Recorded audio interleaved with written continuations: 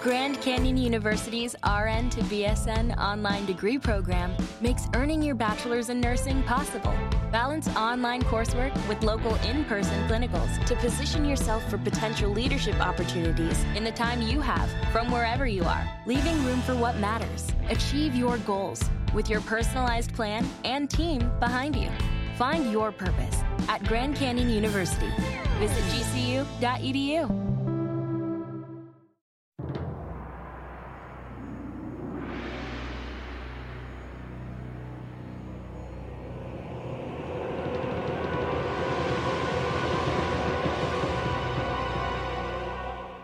Salam alaikum.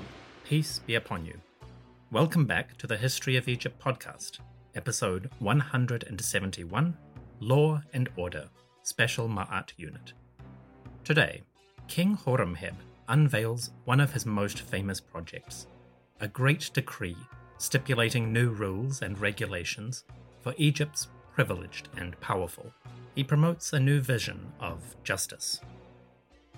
This episode comes to you as an offering by Katie, who joined the Patreon as a priest. Katie, thank you kindly. You are too generous. May your priesthood, which began in the days of Djoser Keperu Ra Horemheb, endure for all your days. May your temple thrive and your offerings last forever. To everyone listening, thank you for joining me. Come, let us take up our writing palette, ready our pens, and prepare to record Pharaoh's proclamations.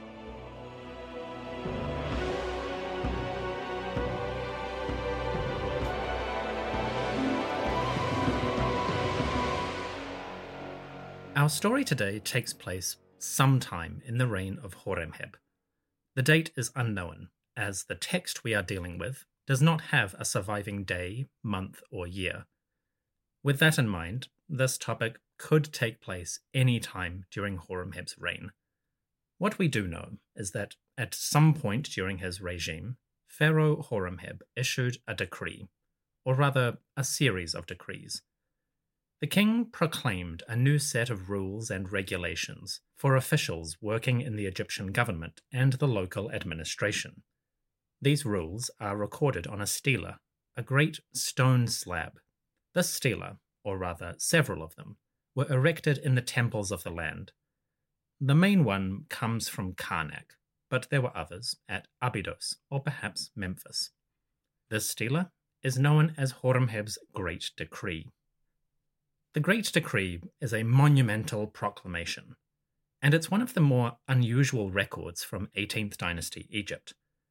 We don't get a great deal of information about law and order, and how the kings of Egypt actually addressed questions of justice. Throughout pharaonic history, we get moments here and there where a specific stela or papyrus might record ideas around what the laws actually were. Horemheb's decree is perhaps one of the most expansive and detailed to survive from the pharaonic period. Today, much of the decree is recorded on a great slab of granite that was erected in the temple of Karnak.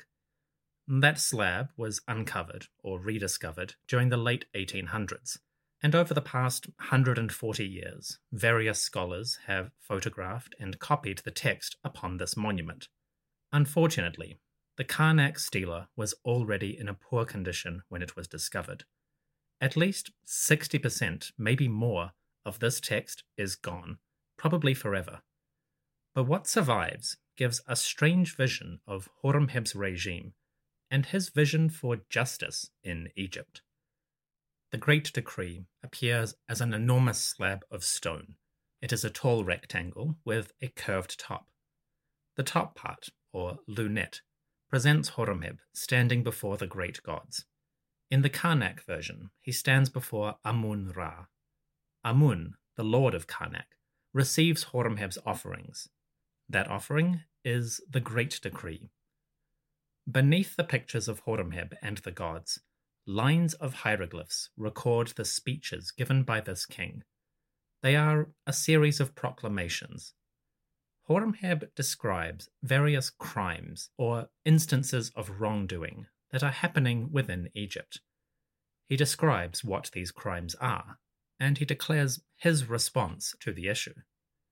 Horemheb lays out the punishments for a great series of problems, and through these proclamations, the king claims to restore justice, or ma'at, to the two lands. Horemheb's great decree is broken, fragmentary, and terribly complicated, but it is also deeply fascinating.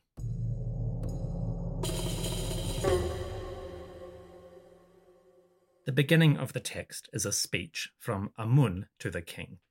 On the Karnak stela, the great god Amun presents Horemheb as his favoured son.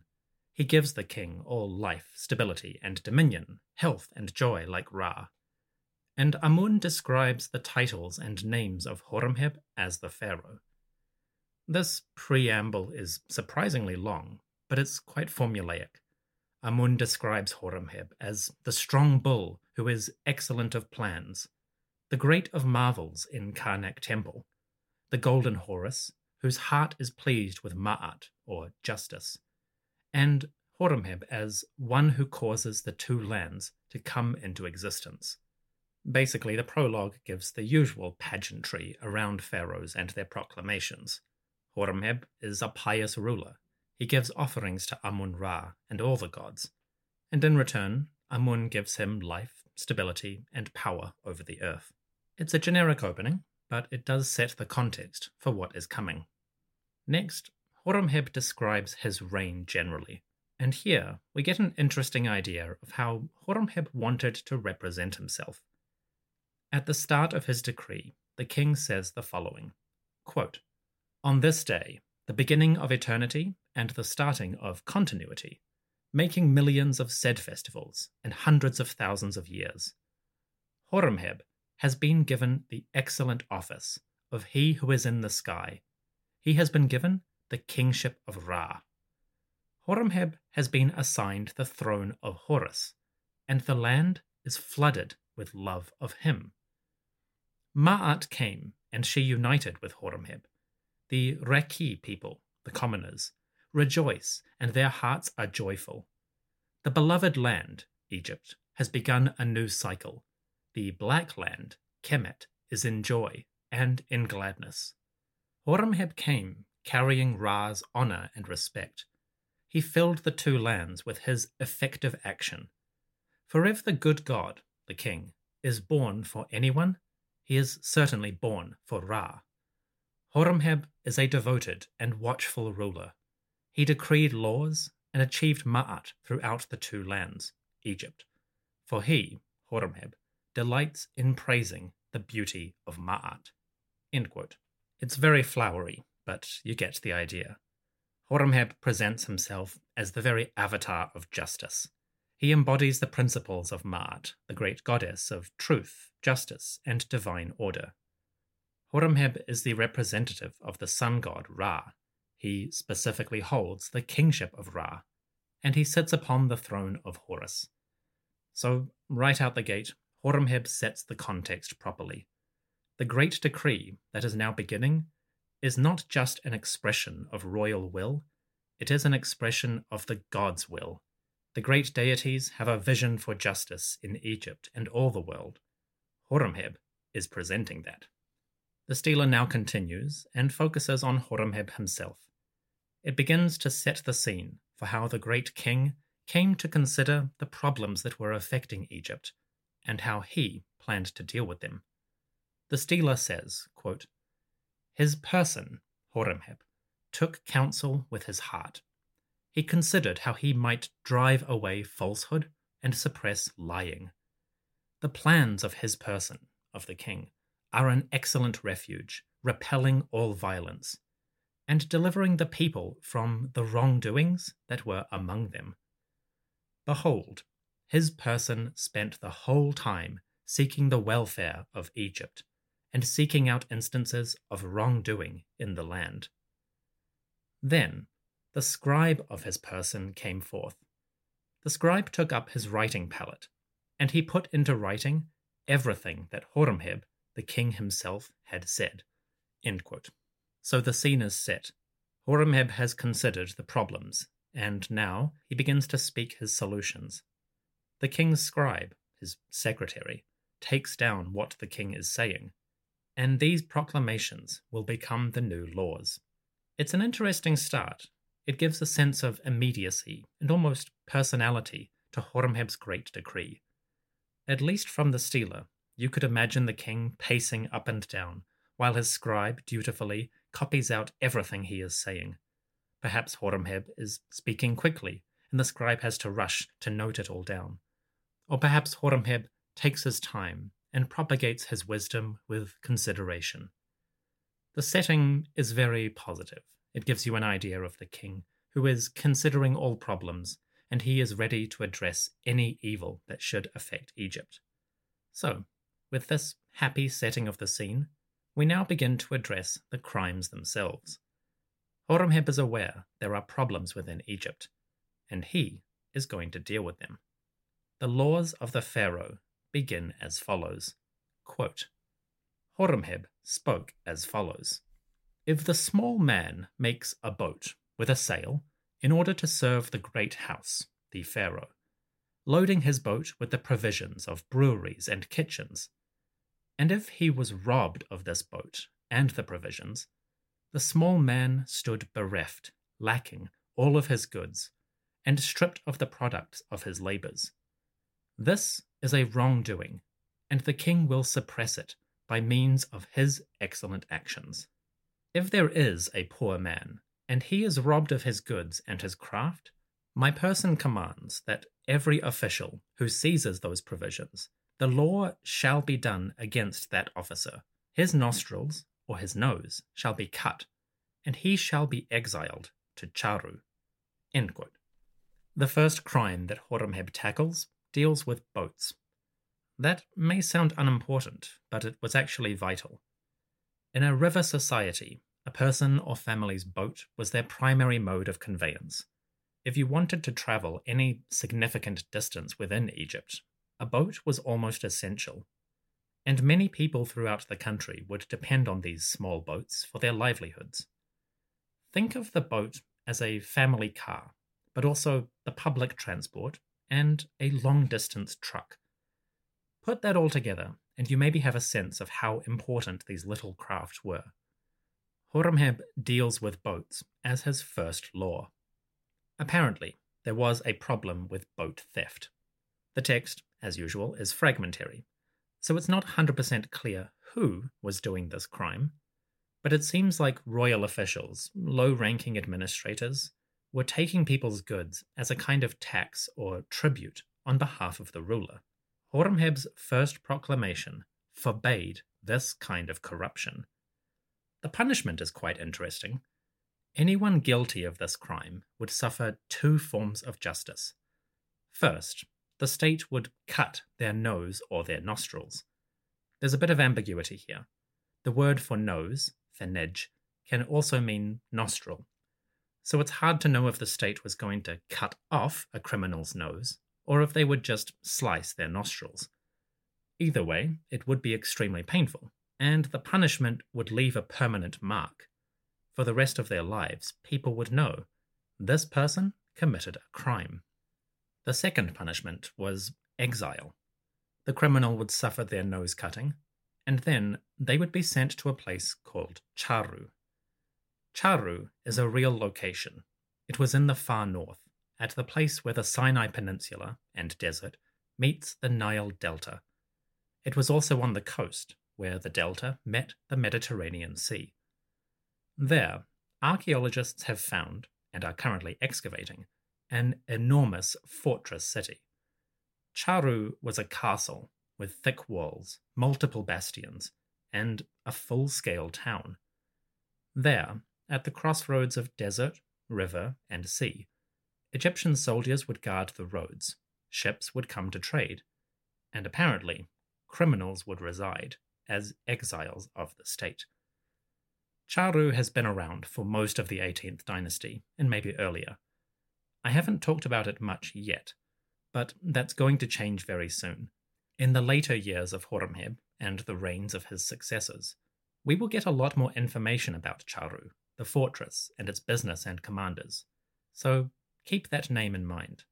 Charu, the great castle town on the edge of Egypt, a city where, perhaps, many folk had disfigured noses.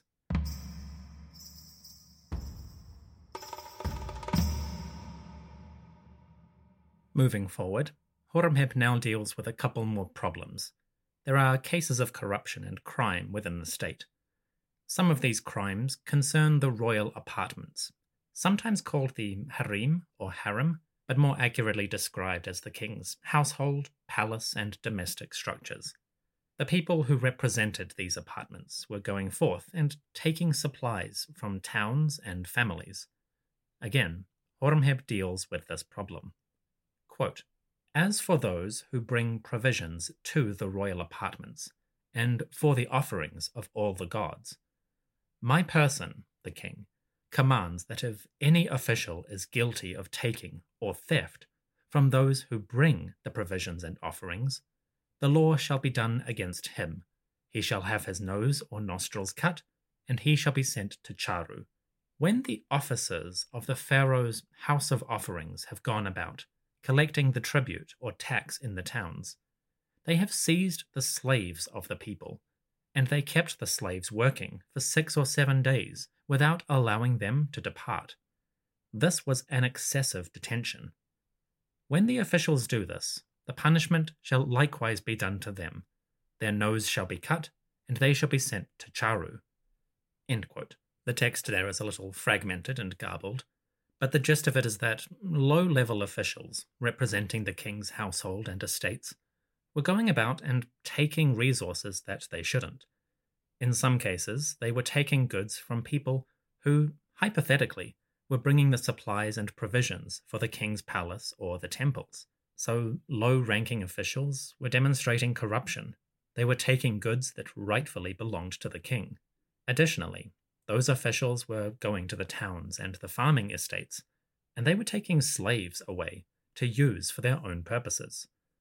Again, this was a major problem, as the farms were deprived of necessary labor, and that would inevitably lead to disrupted harvests. So, having dealt with the problem of boats and infrastructure, Horemheb now turns to agriculture and the proper practices around it.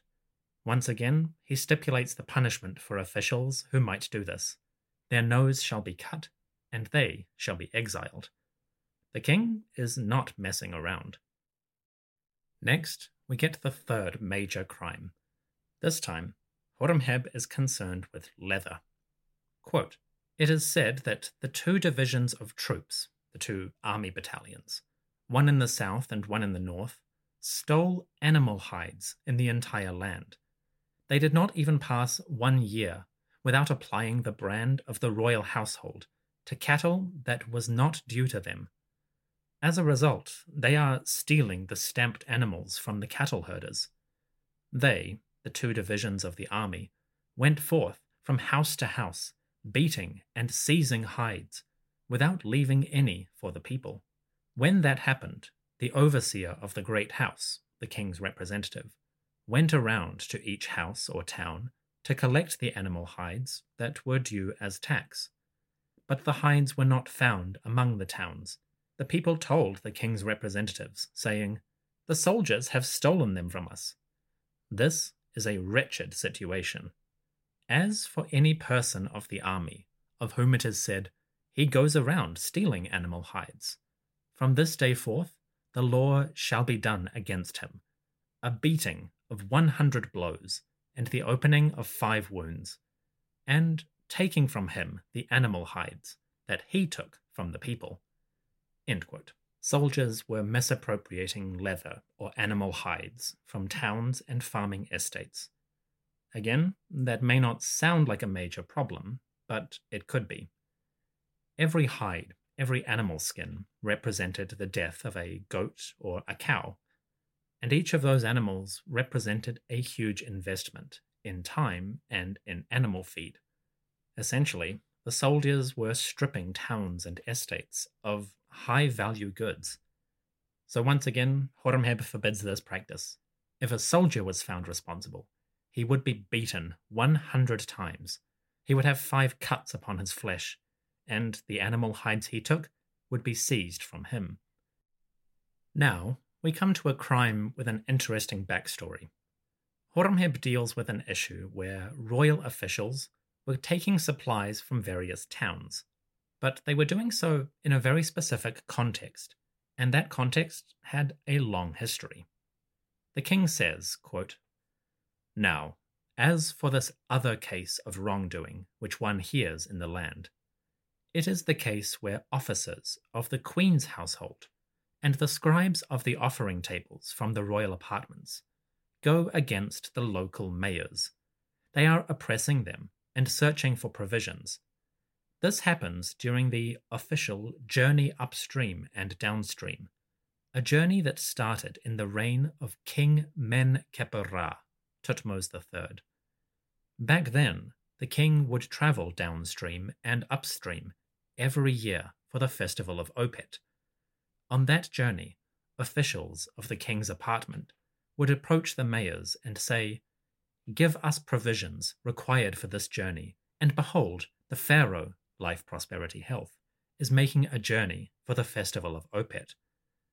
As a result, the mayors prepare before the pharaoh, life, prosperity, health, everything that he should require. But who is this official who goes back again to seek another contribution? That is an evil deed. My person, Horemheb, commanded that this should not be allowed. From this day forward, the wrongdoer will be punished in accordance with the other decrees. End quote. Apparently, there was a yearly journey, a kind of official procession, upstream and downstream. It happened for the grand festival of Opet, an annual celebration which we have described before. Starting in the reign of Thutmose III, Men-Kheper-Ra, this royal procession became quite an event. And during that journey, the king's officials would gather supplies from the various towns which they passed. In that way, the king would fund his journey to the Opet festival by tribute from all the towns of Egypt. Apparently, royal officials were doing this, but they were doing it repeatedly. Whether it was the time of Opet or not, they were going and taking goods again and again. Horemheb forbids this practice. The annual procession needs to be funded, but anyone who does it twice shall be punished.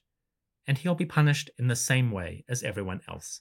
The nose will be cut, and he will be exiled to Charu.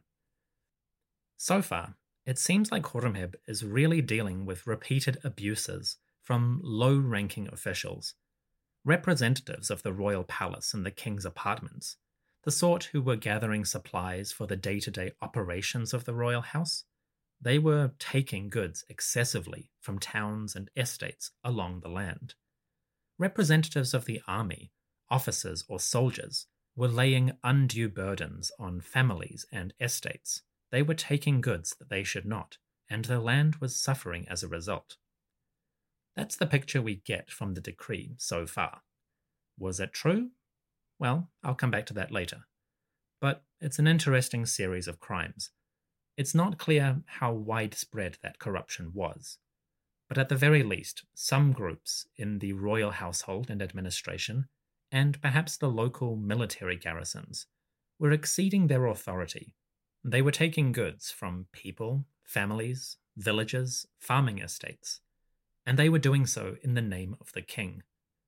Horemheb, as the embodiment of royal justice and the god's will, seeks to stamp this out.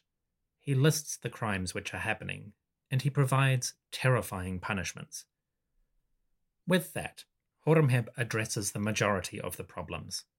Unfortunately, the text is badly damaged, and there are several crimes which we only have tiny traces of, so we can only speculate on how widespread these issues were. Nevertheless, you get the idea. There was low-ranking corruption and abuses of authority. Horemheb addressed them directly and applied Pharaoh's justice. In the next section, Horemheb will lay out his vision of what that justice actually involves. The king has spent a great deal of time describing crimes and how they should be punished. Next, the king moves into a more proactive phase and begins a great reorganization of the justice system. That is after the break. See you in a moment.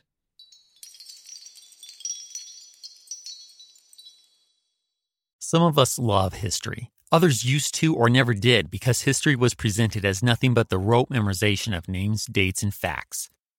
Basically, the story got left out, and that made history kind of suck. My name is Greg Jackson.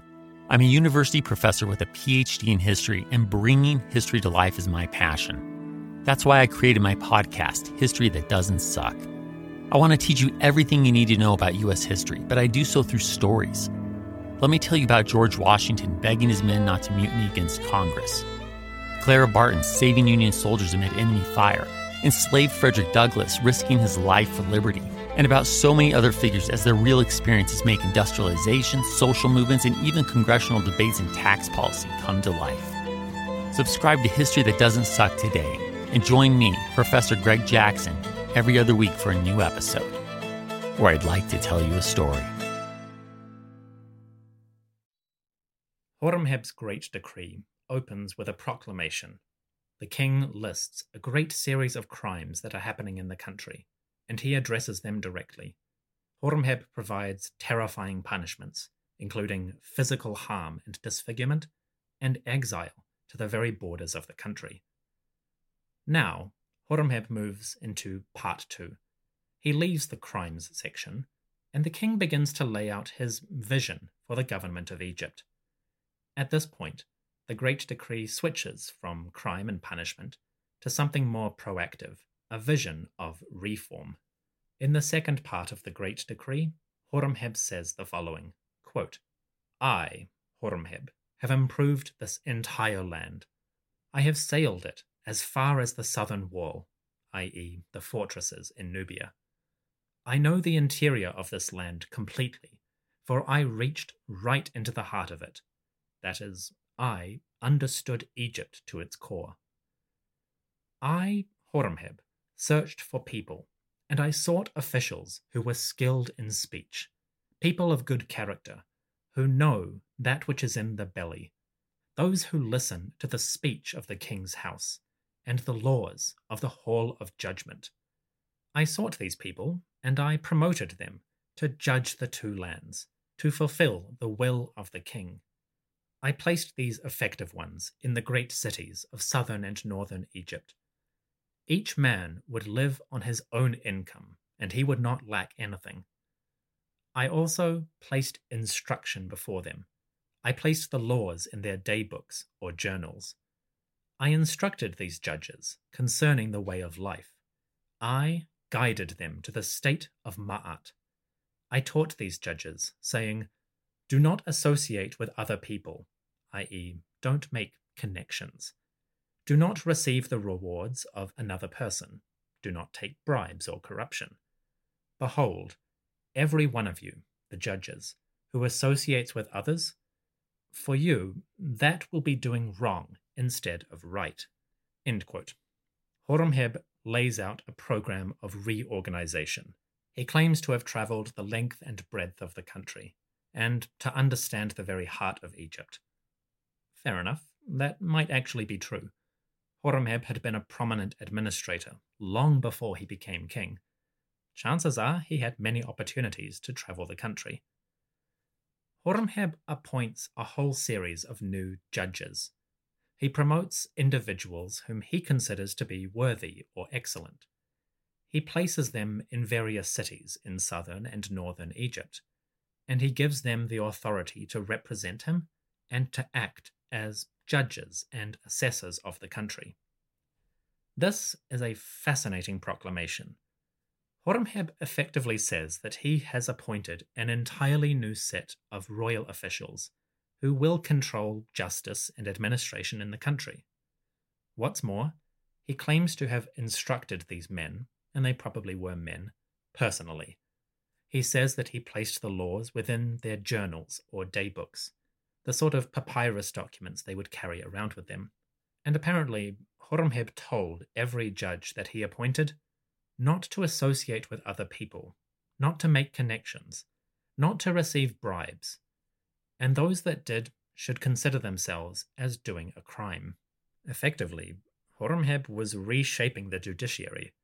He was appointing a whole set of justice officers, people who would carry his will throughout the country. Interestingly, Horemheb explicitly forbids these judges from taking bribes. Fair enough, that's probably a good idea. And he stipulates that they should live on their own income, but they will not lack anything. In order to combat the issue of bribery, the king also issues a proclamation. Quote, "Now, as for the tribute of silver and gold, my person repeals that tribute, so that one does not collect any tribute of anything from the royal judges." End quote. In other words, Horemheb forbade the royal officials from taking bribes. They should live on their own income. But he balanced that prohibition by withdrawing the income tax. Officially, the judges should give a portion of their income to the king, but Horemheb now repeals that. They can keep their income, but no more corruption. In theory, the two should balance out. No more corruption, but you can keep your normal income. Cool? Cool. So Horemheb lays out a program of reform and reorganization.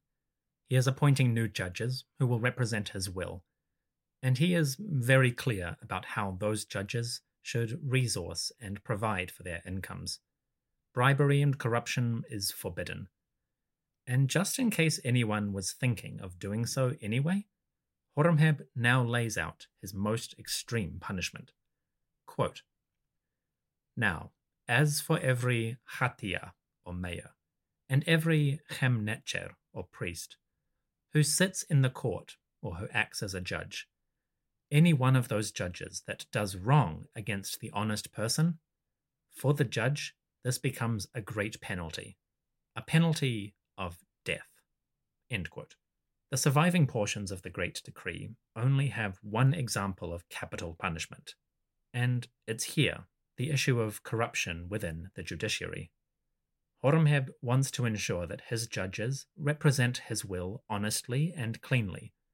After all, they reflect upon the pharaoh himself. If Horemheb's judges are corrupt, that is a great blight on his claim to be a servant of Ma'at. So Horemheb lays out his only capital punishment. If a judge breaks his rules, Horemheb will kill him. That might sound excessive, and perhaps it did to the ancients as well, because just after providing the death penalty, Horemheb takes a quick detour to justify this decision. He says, quote, "Behold, his person, the king, has enacted this law in order to effectively action the rules of Egypt, to not allow another deed of wrongdoing to happen, and to set on the path of justice, or Ma'at, all the judges of the Kenbet, the court. It is the Chemnetcher priests of the city temples, and the Hatia mayors of the interior of this land, and the Wab priests of the gods, who form every Kenbet, every court. They judge the people of every city. So his person, the king, cared for Egypt, and in order to make the lives of its people flourish, he, Horemheb, rises upon the throne of Ra. Behold, the Kenbet courts are established throughout the land, in every city, according to the plans that my person has made effective." End quote. The king is willing to kill any judge who goes against his will, but he has a reason for this. Horemheb is laying out the path of Ma'at, the path of justice for the country. The servants who fill the courts, or Kenbet, are representatives of that principle. So, in order to ensure proper justice, peace, and security for his two lands, Horemheb lays his most effective punishment. The Kenbet courts and their judges will be Horemheb's representatives. Anything else, and, well...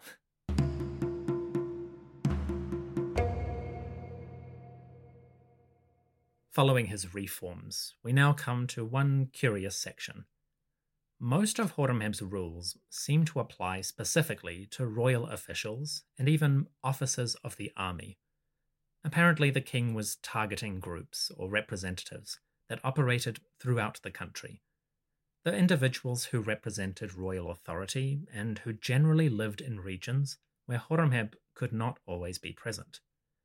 Basically, the king's new rules go against a broad group of individuals throughout the two lands, and those groups had power and influence. I think we can assume that these rules, these regulations, would be a bit frustrating for those who previously enjoyed power. The reformation of King Horemheb was, officially, overthrowing corrupt administrators and setting strict limits to their behavior. Horemheb was also reducing the opportunities for corruption. That must have ruffled feathers. With that in mind, the king's great decree now turns away from reorganization, and he starts to focus on rewards. Specifically, rewards for high-ranking officials and army officers. Horemheb decrees, quote, "Now I will apply the rule that concerns the guard of my person, the king. On each first day, that is, every 10 days, the guards will gather. It will be like a feast for them. Every one will find that there is a part of all good things, such as quality bread, meat, and cakes, from the king's property itself. The officials' heads would be anointed with oil. Their voices would reach to the sky in paying adoration to the goodness of their lord, Horemheb. The commanders of the infantry, all the overseers of the army, and every man would come forth while the king was throwing rewards to them from the window of appearances. Every man was summoned by name by the king himself.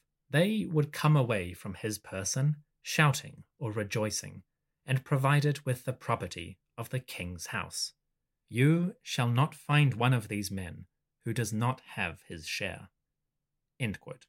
Essentially, Horemheb takes away the opportunities for corruption, but he replaces them with an official mechanism for rewarding and enriching those people who were suddenly losing a source of revenue.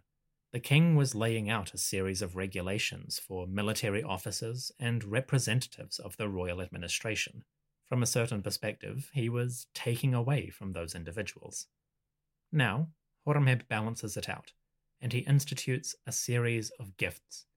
Every 10 days, there will be a great celebration, and soldiers or officials of the army will receive rewards from the king himself. So the king basically replaced corruption with a new source of revenue.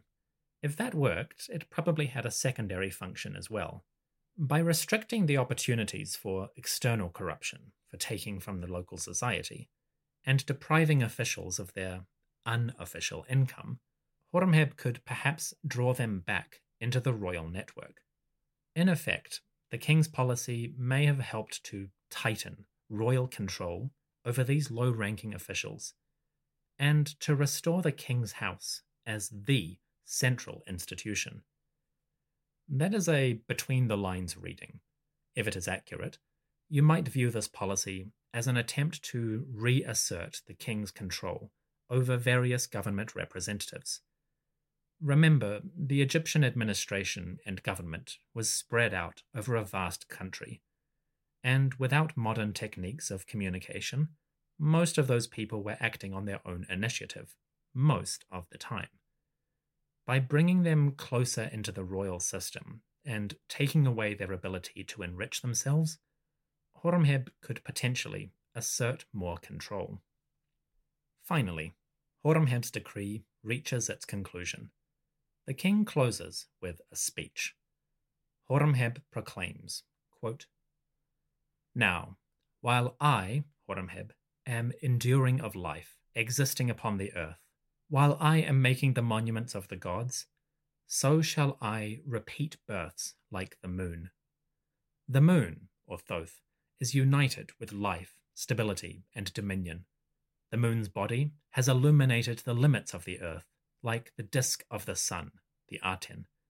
Hear this decree that my person has made for the organizing of the entire land. My person had thought about these deeds of wrongdoing that had been perpetrated. Great are the commands of Horemheb." End quote. The king closes with a statement of ideology. Horemheb views himself as an avatar of Thoth, the great god of wisdom, learning, writing, and knowledge. Horemheb quite liked Thoth, and I'll come back to that in a future episode. Closing his decree, Horemheb places his rules, his regulations, his laws within the context of Thoth and his justice upon the earth. Doing this, Horemheb kind of comes back to that earlier concept, where he is the embodiment of Ra's kingship, where he sits upon the throne of Horus. Horemheb is the avatar for the gods, and his justice is considered and wise, like the very god of wisdom. It's a nice way to close, and perhaps it gives a sense of where Horemheb was coming from, at least within his own mind. The king may have genuinely viewed himself as a figure of wisdom, bringing new stability and peace to the land.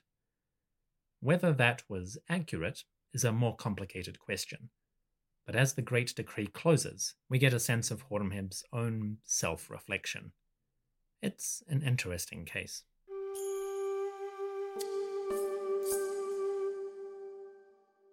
So the Great Decree lays out an extensive series of crimes that must be punished. It also describes a program of reorganization or reform, appointing new judges and guiding them in new principles. Finally, it establishes a new system of rewards. The people who formerly were corrupt could now come directly to the king to receive their rewards for good behavior. Doing so, Horemheb could, hypothetically, reduce instances of corruption and abuse throughout the land, while simultaneously bringing those officials back more firmly under his own control. So that's the basic premise of the Great Decree. But what does it all mean? What is actually going on here? In popular Egyptology, Horemheb's Great Decree is presented as an example of justice, of reorganization, and it's used as a major source for the concept of law and order within ancient Egypt. From one perspective, the Great Decree does do all of those things. It gives a sense of Horemheb's vision for the country and how it was to be organized. That being said, it is difficult to analyze the exact context of this decree, the true meaning of what Horemheb was trying to achieve. Superficially, the pharaoh's proclamations had a simple goal. They addressed instances of corruption and abuses of power. They promoted Horemheb as a wise ruler, one who enacted justice and order, or ma'at, and who propagated the will of the creator, Ra. On a surface level, the Great Decree seems like a good thing. Horemheb was trying to curb abuses, to bring relief to the lowly and the meek. That's a net positive, right? Sure. But, as always, there is more to the story.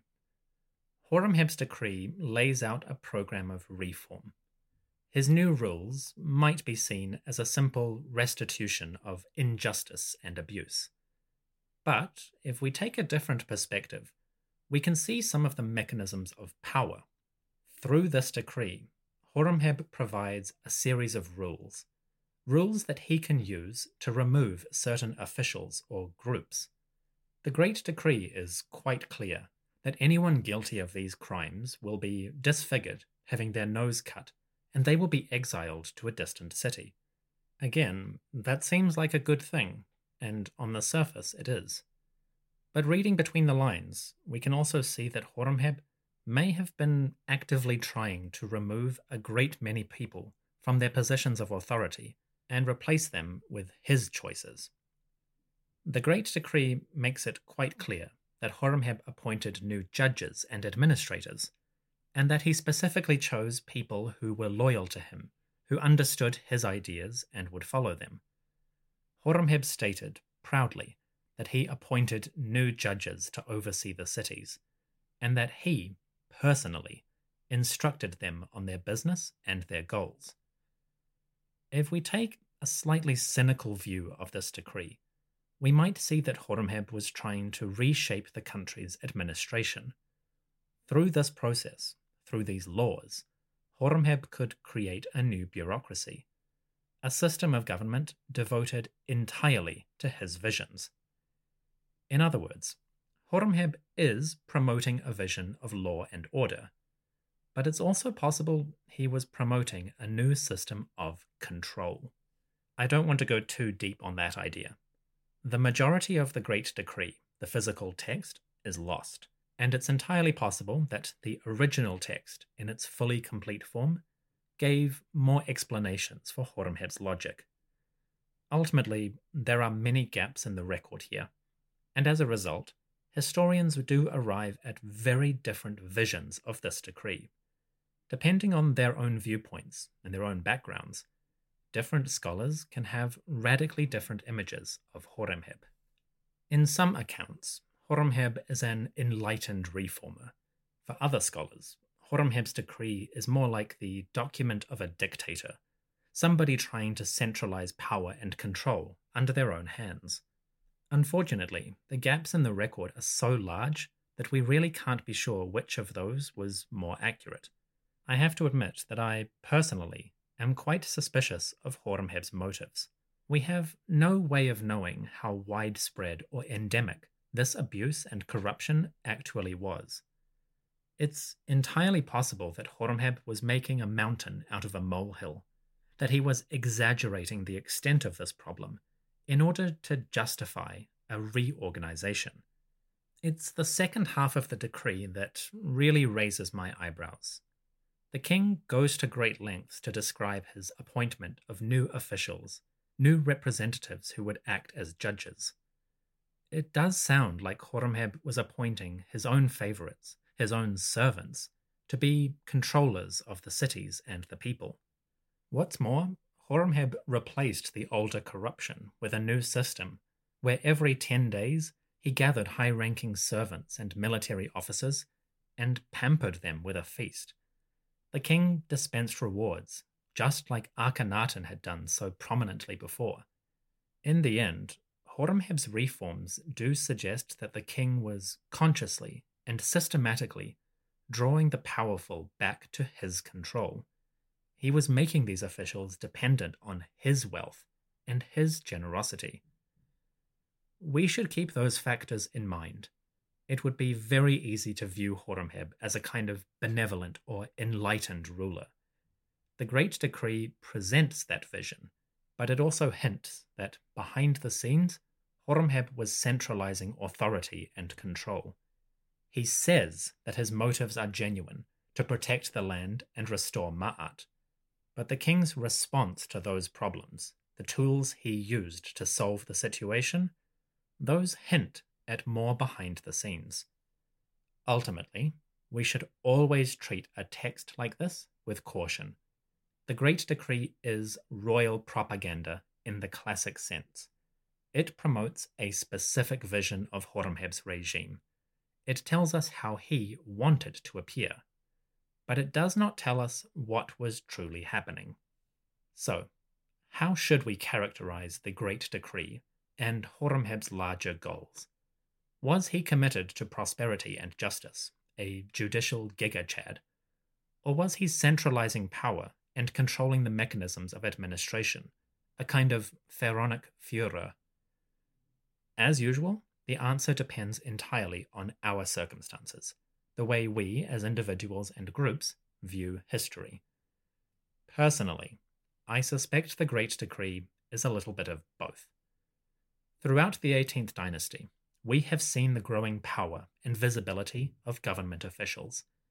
Ever since the days of Hatshepsut and Thutmose III, prominent ministers have shown their wealth, their access to power. That trend continued into the days of Amenhotep III, Akhenaten, and Tutankhamun. Hell, Horemheb himself was one of the most prominent officials in the government of Tutankhamun. With that in mind, it is possible that these issues were percolating for a long time within Egyptian society, and Horemheb, having risen through the ranks, may have seen those problems developing through his life. Perhaps, when he became the pharaoh, Horemheb acted to curb the process or corruption that he had seen. Then again, Horemheb himself may have been a part of the problem, and only when it started to reflect on him as the king did he seek to stamp it out. The point is, we should not take Horemheb's words at face value. The Pharaoh of Egypt, the divine ruler and center of all government authority, he had many reasons to control the narrative, to promote a positive picture of his regime. 3,000 years later, the truth is gone. We only have this text from Horemheb himself. And even that text is terribly damaged. Less than half of it survives. Perhaps future excavations in Karnak or elsewhere will reveal new fragments. And maybe, one day, we will get records from other people or groups that shed new light on the situation. For now, the Great Decree of Horemheb is a fascinating but shadowy proclamation. Horemheb shows us a velvet glove, but his iron fist may still be visible.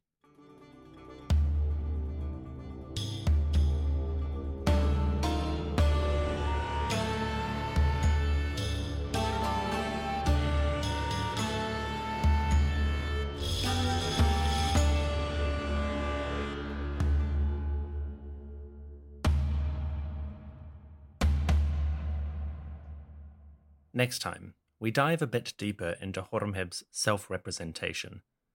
At the end of the Great Decree, and for much of his earlier career, Horemheb made a point of identifying with a specific god.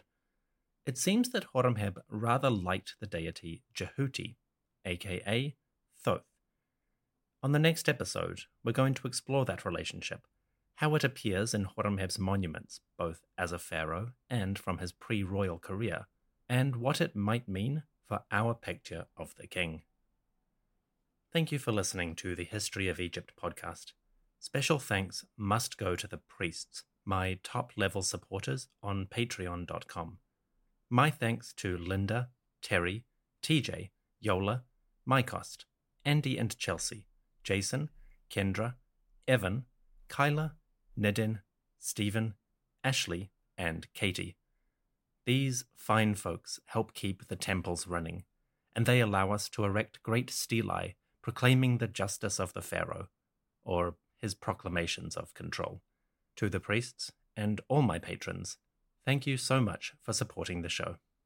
That's all from me. I'll see you on the next one. Take care, and may Pharaoh's justice protect you. May you avoid corruption. Do not take slaves from the fields or the storehouses, and wherever. What did it take to survive an ancient siege? Why was the cult of Dionysus behind so many slave revolts in ancient Rome? What's the tragic history and mythology behind Japan's most haunted ancient forest? We're Jen. And Jenny. From Ancient History Fangirl. Join us to explore ancient history and mythology from a fun, sometimes tipsy perspective. Find us at ancienthistoryfangirl.com or wherever you get your podcasts.